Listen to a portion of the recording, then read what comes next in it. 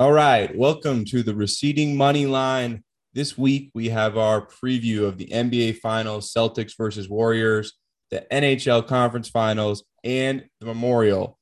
I'm Stevie Mack, and with me, not only do I have Pat Make Your Money Grow, but we have a special guest, a family friend, the man who married me to my wife. He goes by Uncle Jon in my household, but you can call him NBA expert John Berger. How's it going, John?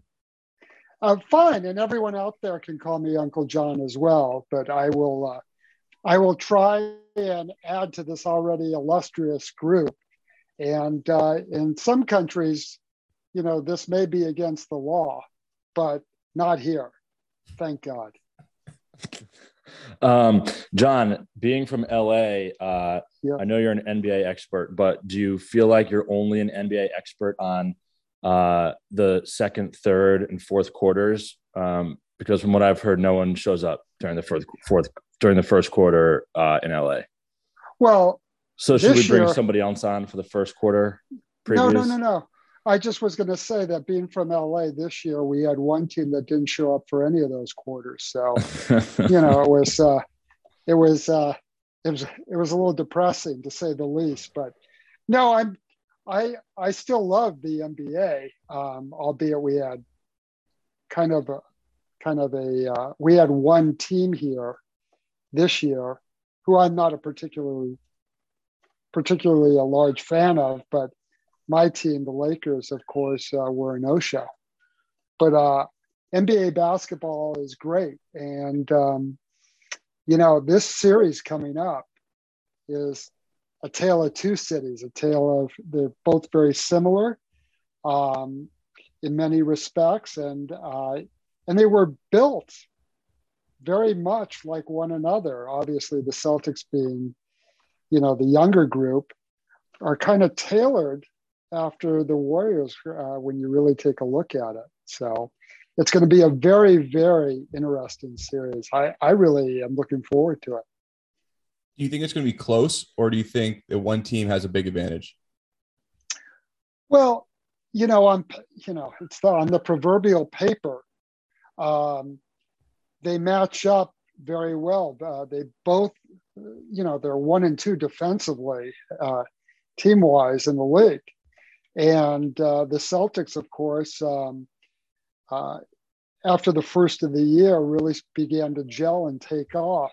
The Warriors, especially as Klay Thompson came back and then started to get his sea legs, started to take off. The one thing, when you look at these teams, and it's true especially in the NBA, the casual fan marvels, and they should, at the offensive fireworks of both teams. Particularly when you look at a team like Golden State with so many offensive weapons between Curry and Thompson, and of course Jordan Poole and Allen Wiggins. I mean, those are four guys that, going into a gunfight, you've got a gun with 4 bullets to shoot at your opponent. And conversely, Boston,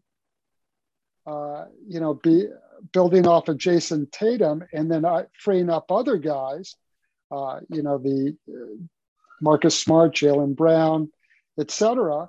They have the advantage on the interior between Covington and Al Horford, who has found the fountain of youth during the playoffs. I mean, it's going to be a very compelling matchup. The one similarity between both teams is really not only do they play defense, but they switch well. And a team like Golden State runs a lot of ball screens to free up their guys, and Boston switches on every guy. So it's going to be very interesting. And conversely, Golden State does the same thing too defensively. So it's going to be very. It was Sorry, that's my coffee machine. As a Celtics fan, it was hard to watch when Jimmy Butler was just going absolutely off in games really 5, 6, and then 7 to some extent. And I'm not a basketball guy. I think I've probably played like 2 games of organized basketball in my entire life. Never played rec league, never played church league, never like the Pat when you said switch, he thought that meant a light switch. So so I understand. No, I picked and it up. By the way, looking at him now, his best friend is a light switch. So we could go from there. But I do think that from a Celtics fan perspective, Steph Curry is going to match up better for Marcus Smart than Jimmy Butler did. Jimmy Butler was just seemed like a little bit too big and would bully, would just kind of like run through Marcus Smart when he needed to. I just don't think that, you kind of know what Steph's going to do, right? Like him and Clay are going to launch up a ton of threes. Whereas, maybe the Bulls were a little bit more dynamic in what they could do with Jimmy Butler, but I don't know. It's going to be awesome. So the line for this series right now is Celtics plus 130, Warriors minus 160. John, do you want to give us your pick with those odds? Well, the way I look at it is I would certainly play Golden State. I would certainly play them at minus 160 over the Celtics for just a couple of reasons. The first being, obviously, they're at home. And, look, if it's as close a series as most people think it will be, you're talking about the potential of a Game 7. So although the Celtics certainly finished off Miami in the 7th game on the road, and they're certainly capable of doing it anywhere, I think that you have to give that advantage to a home team. The second thing I just mentioned about defense, a lot of times, series move on, or games move on how it's officiated. And these are, especially Golden State is a perimeter-oriented team. And I just think at home, you tend to get more calls on the perimeter than you do on the road. So to your point about, Marcus Smart, out on Steph Curry, et cetera, if it's an advantage if the officials really let them play, if they don't let them bump and hold and push, then it becomes that advantage is negated. So we'll see. But in short, I would play Golden State. Nice. John, I 100% agree with you. I think the Warriors are a bargain at minus 160. I thought that number would be minus 250, 300. Get out of here, Steve. Get out of here. I've been anti-Celtics all playoffs, but I really do think it. I think that you also said there's too much firepower.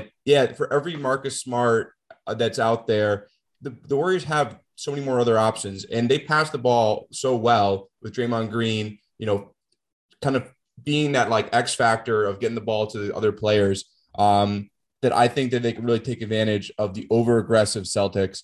And, I know the refs are going to keep it close because that's what the NBA does. But I think the Warriors are the much better team, and I'm going to go with them. I would just like to remind all of our listeners, loyal and otherwise, that I picked 2 teams to win the NBA Finals before the playoffs started. I picked the Celtics and I picked the Warriors, and I picked them both at plus 1,100 or plus 1,200. I got to go back and look. So I'm in the money. So everything from here on out is gravy. But as a Celtics fan, growing up in Massachusetts, I think it's going to be really close series. I think it's going 6 or 7 games. And I think if a series is going 7 games, anything can happen in Game 7. Just go ask Kurt Schilling. So, and the 2004 Sox. For that reason, I'm taking the plus money, Celtics plus 130. But like I said, I've got Warriors and Celtics plus 1,100 to win the whole thing. So we're in good shape. We're good. Yes, you are. I gotta make a comment. So we were down in the Bahamas this weekend watching Game 6 and 7. And Game 7 had the biggest crowd at the Bahamas sports book. And you could tell the difference between the Celtics fans and the Heat fans really clearly. Mostly all the Heat fans had ripped jeans. You could tell immediately, oh, that guy's rooting for the Heat. He's got the skinny ripped jeans, easy pickings. But there was a lot more Celtics fans there, and the place was rocking for that game. Yeah, that's awesome. Hey, 100%. I mean, Celtics fans are among the most passionate in sports. I know. I went to college in Boston, and being from LA, you can imagine being a Laker fan when I went to school there and going to the Garden and the old Garden. And it's great. I mean, that's what makes rivalries. That's what makes sports. That's what creates passion. So, this is good. Like I said a few minutes ago, this is a very interesting series for a lot of different reasons, but particularly the similarities in my mind, or a lot of the similarities between the two teams. Yeah, I've just had the Warriors in my head as not a big basketball fan. I've just had the Warriors in my head as basically the 2018, 2019 Warriors. And I'm like, Klay's healthy. Steph, this is like small brain analytics. Klay's healthy. Steph's healthy. Draymond's getting himself involved. Like, how could they not make it to the finals? Like, how could they not win the finals? So yeah, I love watching the Warriors. I think I think watching guys shoot threes is super fun. In any championship run, in any sport, it's kind of that old saying, it's hard work crosses opportunity, kind of creates your own luck. And you need some breaks along the way. You need to stay healthy. And more importantly, as you move through these things, stuff happens. I think the Warriors got a huge break when Dallas kind of did their dirty work for them in eliminating Phoenix, because Phoenix, in my mind, is much more suited to potentially take out Golden State. But that's that doesn't matter. You still got to win. You can win games. We'll never know. Tell that to our friend Wes, who was guaranteeing a Suns victory in the finals this year. Yeah. Well, Steve, you have a note here about Stephen A. Can you elaborate on that? Because I think I missed this. Oh, so John, I get most of the NBA news, NHL news from the meme pages on Instagram, and this one was going around the internet, and JJ Redick and Stephen A. were arguing. This topic was is Giannis a clutch player? Because obviously they weren't able to win their series against the Celtics or the Heat. Was the Heat? It doesn't matter. And Stephen A. was saying, hey, he's not clutch. And JJ Redick goes, obviously Giannis is clutch. The guy had 50 points in Game 6 to close out the finals, which Stephen A. just replied, so?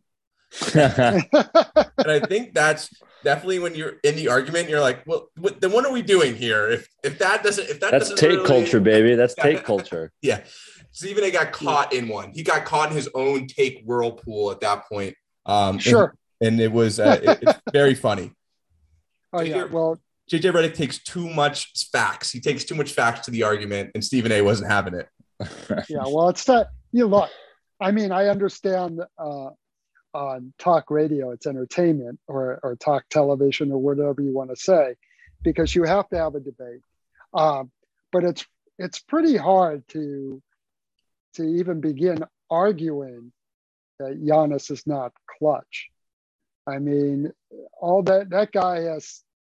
First of all, Giannis, unlike a lot of players, plays so hard on both ends of the floor, and he could change a game on both ends of the floor. A lot of NBA players can only affect the game on the offensive end of the floor. He does both, and that's when you look at true greatness, guys. When you look at the history of the NBA, when you look at guys like Michael Jordan, Kobe, etc., those guys never took a playoff. A healthy Kawhi Leonard, same way. So you look at guys like that, and my gosh. So it's very difficult for me to even entertain that thought that Giannis is in clutch. John, I'm glad we brought you on to remember basketball players, because I certainly won't be doing that. But I did just scrolling through one of the sports betting apps, find a very reckless bet that I like. So it's Celtics plus 2.5 games in the series, minus 300. So that's a game. Celtics need to win at least 2 games, minus 300. You like that?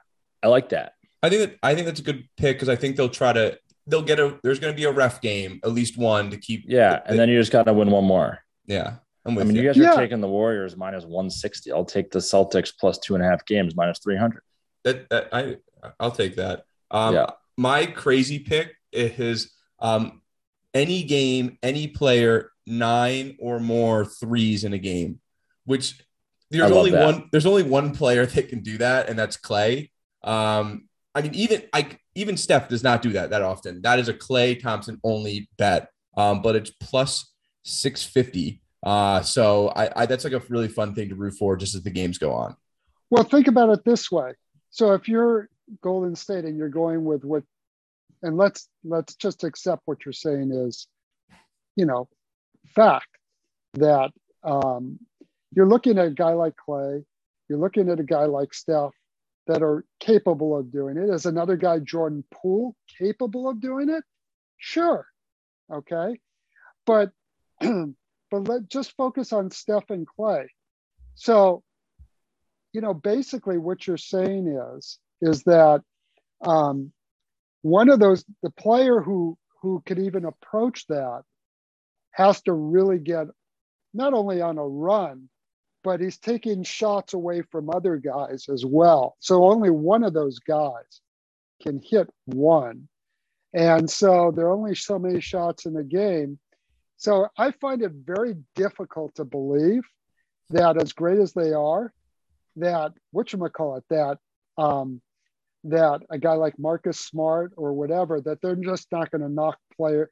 They're going to be very, very physical. They're not going to let guys get on a heater. And if they do, great. This is Steve. It sounds like John will happily take the other side of that bet for you. It'll game. Yeah, exactly. And I know you guys want to focus on the money, but geez, Louise. And by the way, we could come on next time and say how wrong I was. Oh, well, if you're right, John, we'll never invite you back. That's the rules. Yeah. That's the fun part, is we only talk about the bets that we won and not the bets that we lost. Right. Yeah, Marcus Smart is the guy that bets on the don't pass line at a craps table. He gets real physical when you're on a heater. That type of guy. So I understand that, but hopefully we get past that and they can't guard Clay one night. I'll tell you one thing though about Marcus Smart, which in the last game against Miami, he nearly single-handedly lost the game for them in the last minute. Oh yeah, he did. Oh for my sure. God! I mean, Miami could have paid that guy to shoot, and he would have. And it was unbelievable. And he took all either 5 or 7 shots in the last 3 minutes and missed them all. Yeah, and they weren't close, by the way. So I don't know. I think that just comes with maturity too. I think that's something that What did you think of the Jimmy Butler last minute 3 with 20 seconds left, going for the win? Absolutely. Look, he's their best player by a long shot. Yeah. B, he single-handedly carried them in that game, along with a couple of others. Okay. And, it's very easy. Everyone loves to play Monday morning quarterback. But here you have a guy with all the momentum heading down full court for an open three. And I know the fact that he's not normally a terrific three-point shooter, but okay. Because guess what? If he goes and he throws it to another guy who misses it, the argument's going to be, why in the world are you passing the ball? You're the best player on the court. I liked the shot. I mean, he did have Horford kind of like on his heels a little bit and like backpedaling pretty quick. So I do think if he had just gone straight to the rim, he probably like maybe he has an easy layup for two to tie the game. But he said it afterwards. He was like, well, I don't know if he said this part, but what I think he was thinking is he was like, he played 48 minutes in that game. He was trying to end the game right there. He had an open three.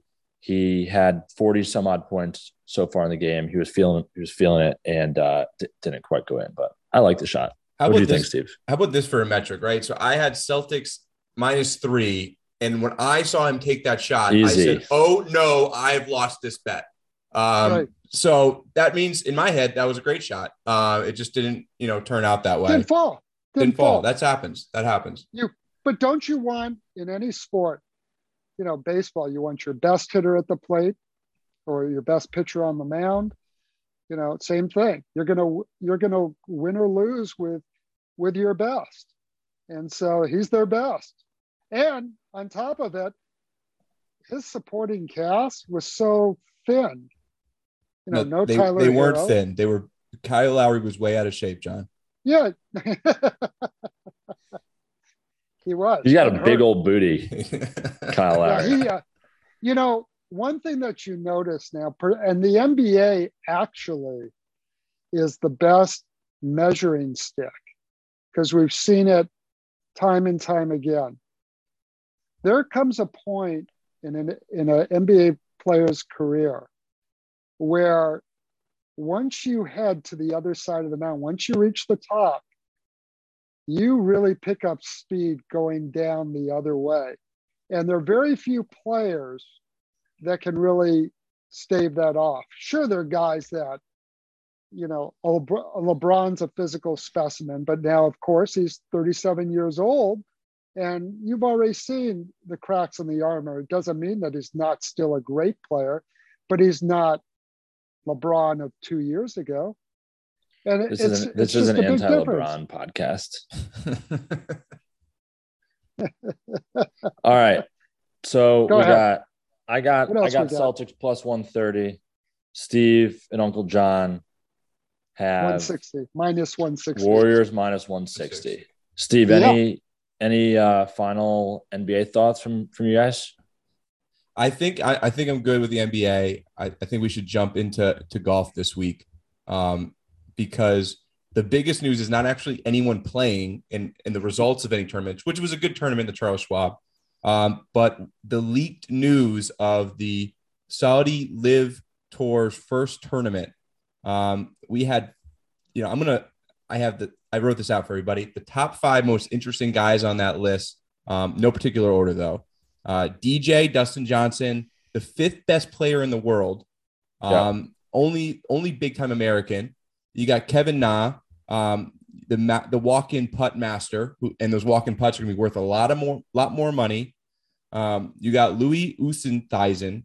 I guess all the South Africans left at PGA Tour. And this is the guy who came in second in every major in 2021. So, these are like really good players. And then Chase Koepka, who knew that?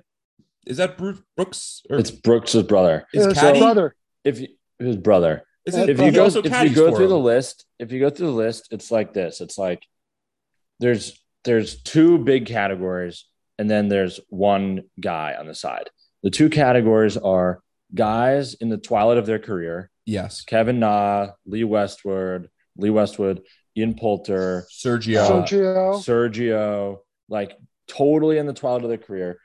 That's category 1. Category 2 is like guys who have never been able to make it on the PGA Tour, like Taylor Gooch, like kind of just stumbles around, like a couple top 20s a year, but he's never really making the big bucks. A couple guys who are in college right now who are going to go, I guess, straight from college to this tour. So, and then a bunch of European guys who either never had their PGA Tour card, could never get it, or never managed to stay on the tour for very long. So if you're not making cuts on the PGA Tour every week, you're really not making that much money after you're paying for everything, right? So those are the two big buckets. And then, of course, in neither of those two buckets is DJ. And the best explanation for DJ is you look at the other big nameplate guys on the PGA Tour, JT, Rory, Jordan, even guys a little bit further down who are just starting to become really big, like a Max Homa. All of those guys, you listen to them talk, and all they talk about week in, week out is their legacy, and they want to win on the tour that the best players in the history of golf have played on.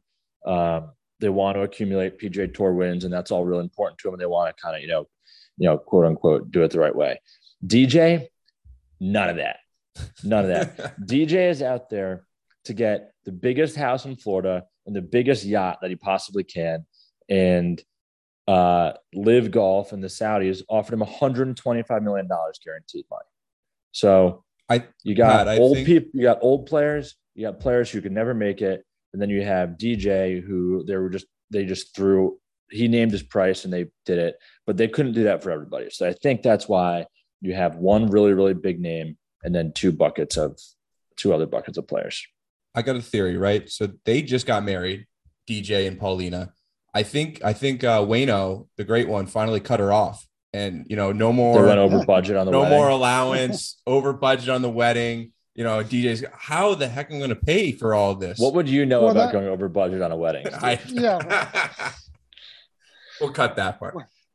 Well, by the way, then the 125 million should almost cover that wedding, so that'll be good. Yeah, he'll be break even after that. Break even at that point. It's very interesting because this isn't the first time that that the tour hasn't that there have been tried to be competing tours. I remember years ago they used to have an event here in Los Angeles, a charity event hosted by Greg Norman, called the Shark Shootout, and it was played out at Sherwood Country Club. It's under another name now. The tournament is, which I forget. It's held every November, and there was one year, this is going back years ago, where Greg Norman called a meeting of all the players and announced that he was floating the idea of a competing tour. Mm-hmm. And Jack Nicklaus and Arnold Palmer stood up. He had handed out a sheet on everything, and Jack Nicklaus and Arnold Palmer saying, "Look, this is how our legacy is here." As Pat just articulated, the tour made us, and this is where we need to be. And so now, of course, you fast forward to today, and I think we've all heard the story how the Saudis approached Jack Nicklaus to effectively be the spokesperson prior to Greg Norman. He turned him down. So you have this competing tour, and the truth is, because they are back, you have all kinds of money behind it, to the points that you made, Pat, which I think are spot on, that this is the type of field that you get. And what's most interesting to me about all of this is that there's really only one player, as you pointed out, that in my mind is of any consequence, and that, of course, being DJ. So he pulls out of the RBC, the Canadian tournament, and they drop him today. Yep. So I think for him, like you said, I don't think you don't have to be Fellini to figure it out. It's strictly a financial play. And what's interesting to me about all that is, even if you are not, and teach their own, but even if you are not a huge name on the tour, okay, and you can hang around and win a tournament or two, etc.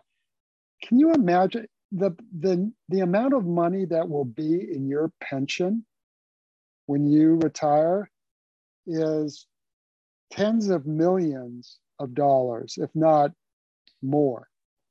And they do get a really good pension on the PGA Tour. It's huge. It's true. I didn't even know they did that. Yeah. It's huge. And so these guys, a lot of these guys take the viewpoint of, we're not going to kill the goose to get the golden egg. And so let's just, and they know what they signed up for. And now, what's going to be interesting out of all of this is what happens next. Meaning, is the PGA has made it abundantly clear that they haven't given authorization or releases to anyone to compete on this tour, and that they're just waiting to see what happens now, because now you have the next is the Open, U.S. Open. What will they do? Do I think they'll ban Dustin Johnson? No, they're not going to hit the nuclear button, but they're going to do something in between, because they're going to have to send a message and make it very clear that, look, they're going to draw their line. I think they'll ban him. I think the PGA Tour. I think the PGA Tour will try to ban him for the rest of the season, and they could do that, or I think there could very well be legal challenges to that down the road. Yeah. Right. Well, correct. So, yeah, I think it's interesting. I think it's easier for the PGA Tour to, seemingly take the moral high ground here, given where the money is coming from.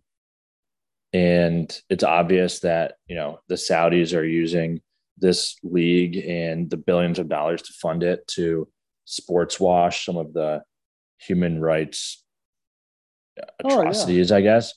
But so it's easy for the PGA Tour to talk about protecting the game and wanting to keep that out of it. I do think where it gets more complicated is if, say, it wasn't the Saudis, but it was like the Australian government puts up $2 billion to do it, and then they're going to go play some of the best courses in the world in the sand belt in Australia, and they're going to have the same format, 3-day tournaments, no cut, etc. Then it gets a lot harder for the PGA Tour to hide behind this, and I think it gets a lot more complicated. So, I got a question. So, the Open, right? It's the British Open. That's a European tour. I misspoke. I was talking about the U.S. Open, but did you have when I said the Open, I misspoke. But I meant the U.S. Open. You're talking about the Open. I'm talking about the British Open. That's a European tour event. Is the European tour associated with the PGA Tour, or like how do they get releases for that? Yes. I don't think the Open, the same way the U.S. Open isn't associated with the PGA Tour, I don't think the Open is associated with the European Tour. Correct. And like the RNA runs the Open, the USGA runs the U.S. Open, the PGA, not the PGA Tour, but the PGA runs the PGA. And then Augusta obviously runs the Masters. So you can the PGA Tour has no control over any of the four majors, which is why they are constantly trying to act like the players, which they do control, is a fifth major. But in theory, DJ could be banned from the PGA Tour, but if none of the majors decide to do anything, then he can play in all four majors. So if you start having the USGA or the RNA, or if Augusta comes out and says if you play in this LIV league you can't play in the Masters, I think that changes the calculus for a lot of guys. It would be tough for me to imagine that, for example, you just said Augusta, because only in Augusta that I would be surprised, because Augusta is a pretty all-inclusive tournament. They're taking top amateurs, they're taking players from all over amateurs from different countries, etc. So, it's a very interesting point that Pat's making now, because we tend to think of golf tournaments, or most golf tournaments, all being under the jurisdiction of the PGA Tour of America, when in fact it's not. So, there are the four majors, along with some others that, and again, I think Dustin Johnson made his decision. It's purely financial. And by the way, make no mistake about it, the PGA's decision is purely financial. For sure. For sure. And I think there's an argument to be made that they're just acting like a monopoly, but I think they spend hundreds of millions of dollars promoting these players, and you can't have them playing in other leagues on the weekend of a tournament, especially Dustin was sponsored by RBC. He's supposed to play in the RBC Open next weekend. So yeah, well, it's very obviously against the tour's interest for this to happen. Well, supposedly, among the many, I think the final straw for Phil Mickelson was when he played that match over Thanksgiving, and the PGA Tour took a fee of something like, $1 million, $2 million for his participation. And you might say, well, yeah, why does the PGA do that? Because they have spent it, to your point, millions of dollars, et cetera. I would understand it if they took $1 million and Phil Mickelson got $1 million. I wouldn't understand it if Phil Mickelson got $20 million and the PGA got $1 million or $2 million. I mean, that's just the way it is. They are your marketing platform. Yeah. So we'll keep everybody updated on the LIV Golf TJ situation. I would like to apologize to all of our listeners, because one of my high conviction picks last weekend was the San Diego Seals. Ooh. Which, John, I'll give you $20 if you can even guess what sport that is. The San Diego Seals versus the Colorado Mammoth. Versus the Colorado Mammoth. I am going to guess, and it's strictly a guess. It's not minor league baseball. No, they don't really play the sport much out west. Oh, it's lacrosse? Yes. Lacrosse? Indoor lacrosse. Correct. Oh, indoor lacrosse, where you could hit it off a fan. They played in hockey rinks with I had the San Diego Seals -1.5, but it turns out the Mammoth made a comeback, which is maybe prescient. Maybe the Mammoth are going to make a comeback in real life. So I think we should all bet on the Mammoth plus 10,000 to exist in the next 5 years. Oh. That's a big bet. That's a big bet. We're betting on we're betting on biology. Yeah. I'm feeling the dodo bird. They're coming back from extinction. Let me ask you something though, and it's a reasonable question. Are there more players on the field than there are in the stands? That's all I have a question, because I was watching, not to make a horrible comparison, but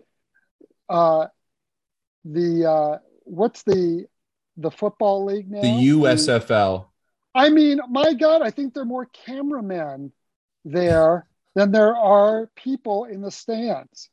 I mean, that's what happens, John, when you play every game in the same stadium in a city where there's Birmingham? Not that many people. I mean, it's like, every game, and you're watching teams, you're at least looking to see, like, I'm watching a game the other night. This is how my life is. It's two teams. They had one win between them after 8 games. I mean, you're talking about the Pittsburgh Maulers and the Michigan Panthers. Something like that. Football's too hard, and there's not enough good football players which is why there's never been minor leagues. It's just called college. It is a great opportunity to see some familiar names, some quarterbacks out there, like the Shea Pattersons of the world. Shea Pattersons, exactly. Yeah. When they flame out in those leagues, you're like, oh yeah, they were not good. Yeah. Well, they're selling souvenirs at halftime. So I mean, it's It's unbelievable.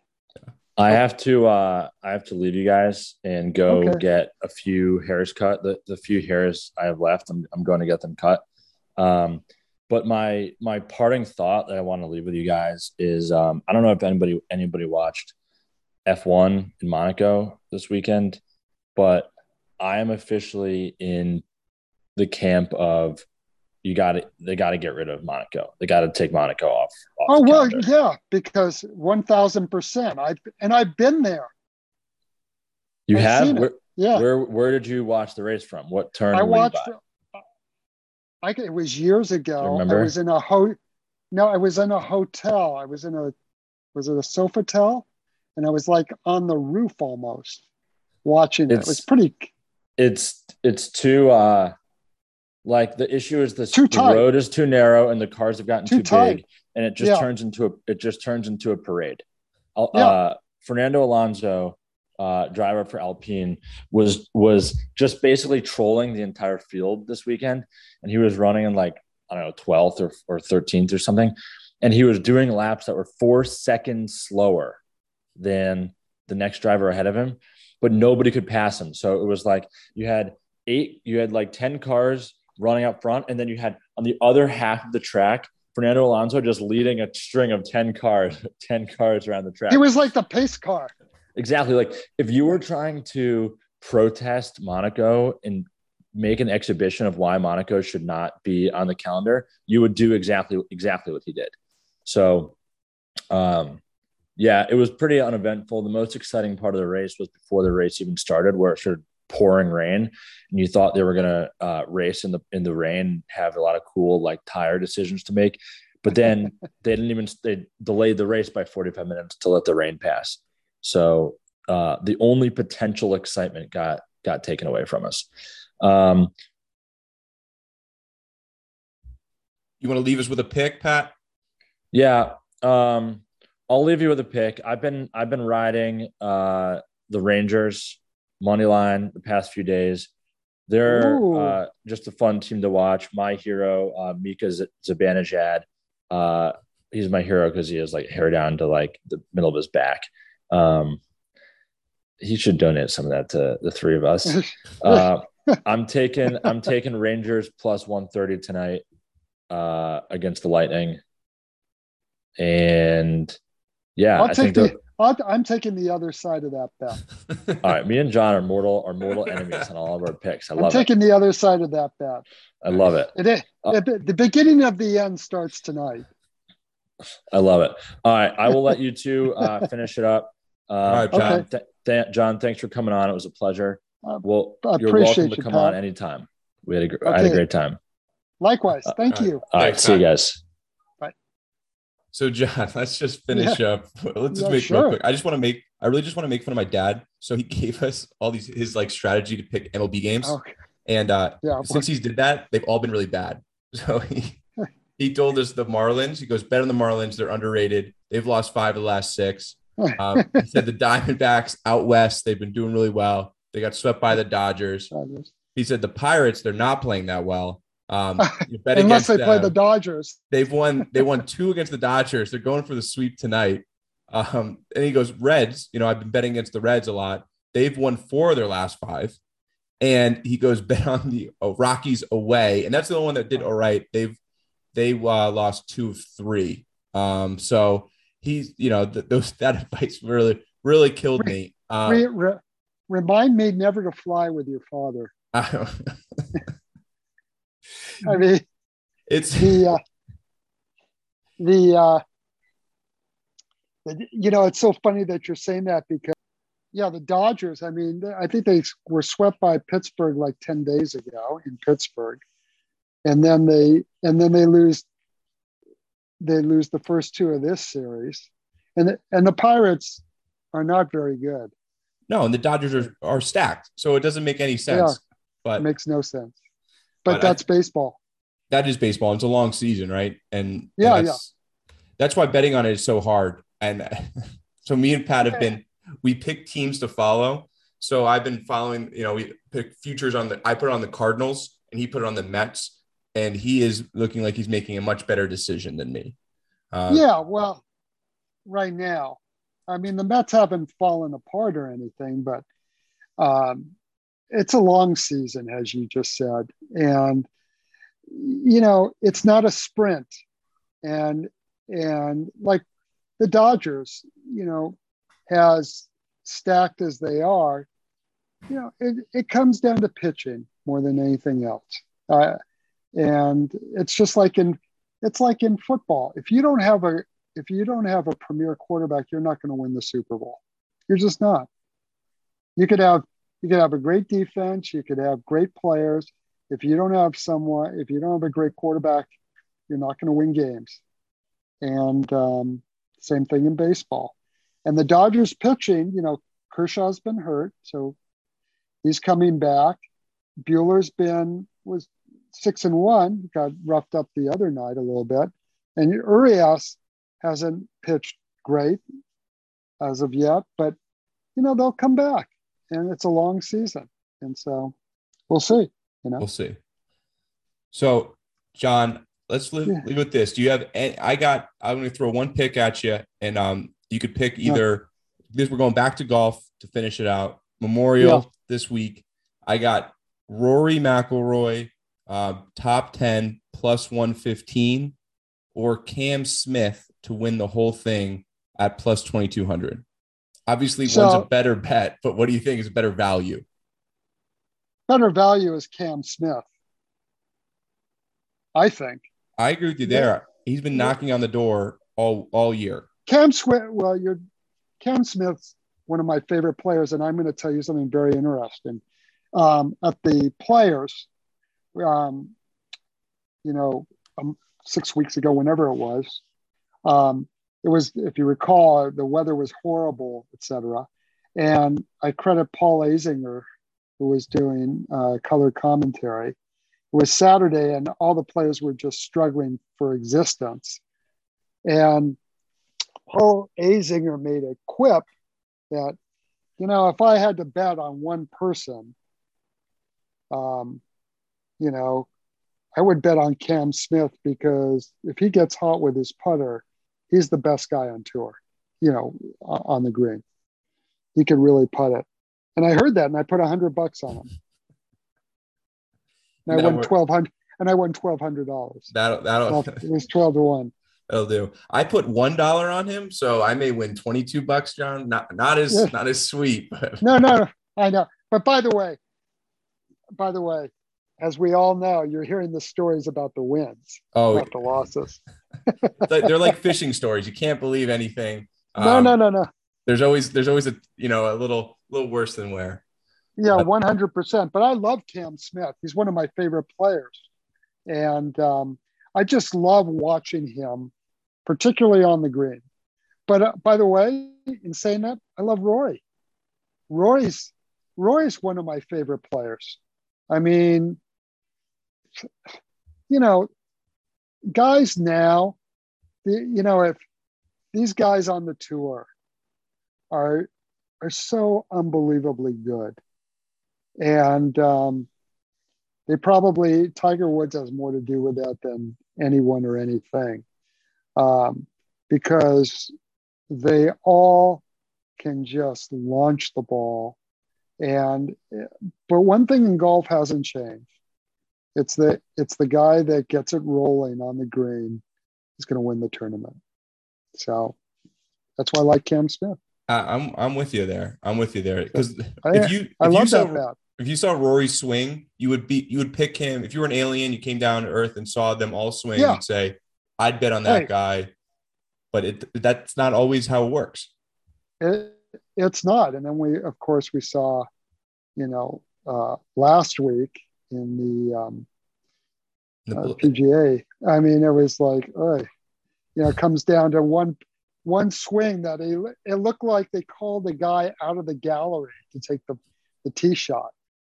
And I mean, and you just felt so bad for him. Yeah. But again, that's golf, that's baseball, that's basketball, whatever. And, what people forget is that guy got to that moment. But one swing, one missed shot, one poor stroke, and it takes you right out of it. That's the difference between, victory, defeat, goodness, greatness, all that stuff. Absolutely. Absolutely. And right. And John, with that, I want to thank you for coming on. You are welcome. It was my pleasure. This was fun. I hope everyone out there got a kick, and look forward to doing it again. Yeah. All right. Well, that's it for the Receding Moneyline. Talk to everyone next week. See ya. Bye.